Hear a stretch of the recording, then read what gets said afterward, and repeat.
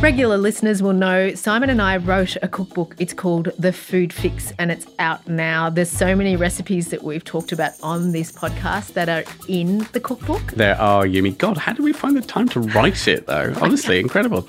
One of the reasons was we leant very hard into dishes that don't take a long time to make. Right. And today we're going to be talking about one of them. It's possibly the easiest soup you'll ever make in your life. It will warm you up. It will nourish you. It will fill you with a giddy glow of happier, warmer times to come. And yes, it's pretty green. It won't make you green, but it's pretty green. This is your 5-minute food fix.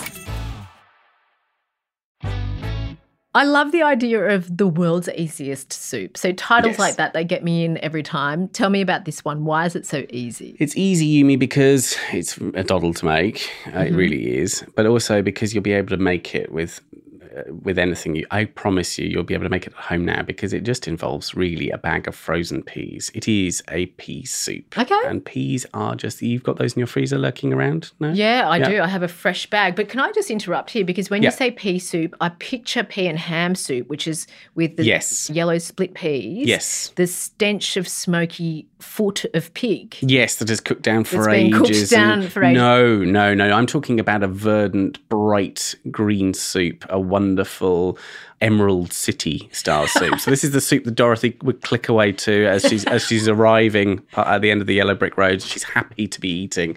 Great. Not some stodgy thing that you'd be having on the farm back in Arkansas. No, okay. If you've ever gone into a paint store and looked at those swatches of paint colour, this is a Brunswick green. Is it Brunswick green? Is that a good thing? It's a beautiful thing. It's a good thing. Yeah, it's using those frozen peas. And we've talked about frozen peas and the marvel that is the frozen pea before, but I think it bears repeating. Totally. That, they are peas kind of captured in their perfect moment, right? They've been brought out of the pod. They're lovely and delicious, and they've just been caught in time. They're in the freezer. So they are... Like Nicole Kidman's face. Like Nicole Kidman's face. Yes, they're just like Nicole Kidman's face. So yes, it involves frozen peas, Yumi, and about 500 grams of them. So one of those lovely little bags of them. So I always have one of those to hand. And it's lovely that you can just tip the whole thing in this recipe. I love that. I love it when you can use the whole packet. Yeah, it's perfect. Nailed it. So we're going to have a lovely green soup, which we're going to get to the recipe in a second, and then it's all going to be at the end about the toppings and bits and pieces. Okay. But I'm not going to go on for much longer. I'm going to start the recipe. Okay. So you heat your butter in a large saucepan, about 2 tablespoons of butter. You add 1 finely chopped onion, and you cook it over medium to low heat for 5 to 10 minutes until the onion's soft. So you're just sweating off the onion.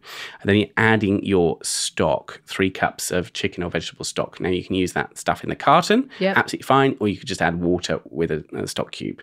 Don't go to the effort of making your own unless you're really feeling the need here. This is a quick soup. And I just love people giving permission to use the stock cube or that powdered stock. Yeah, I think it's really important. Totally. We don't have it every day. I love roasting up a chicken and do make that stock afterwards.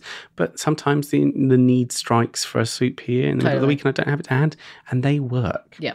So do that. Add the stock, bring it to a boil, then tip in your frozen peas, that whole packet, and just cook for 3 minutes until they're tender. You'll know they're cooked because they will rise to the top, and then remove it from the heat. Add some salt and pepper, nice big chef's pinches of salt and pepper, and taste it and see whether you like the flavour. And then get in there with your stick blender and blitz that thing, Yumi. You want it beautiful. You want it all smooth and lovely. You might want to do this in batches because in one big pot or one big bowl, it's a little bit difficult, but it shouldn't be too hard.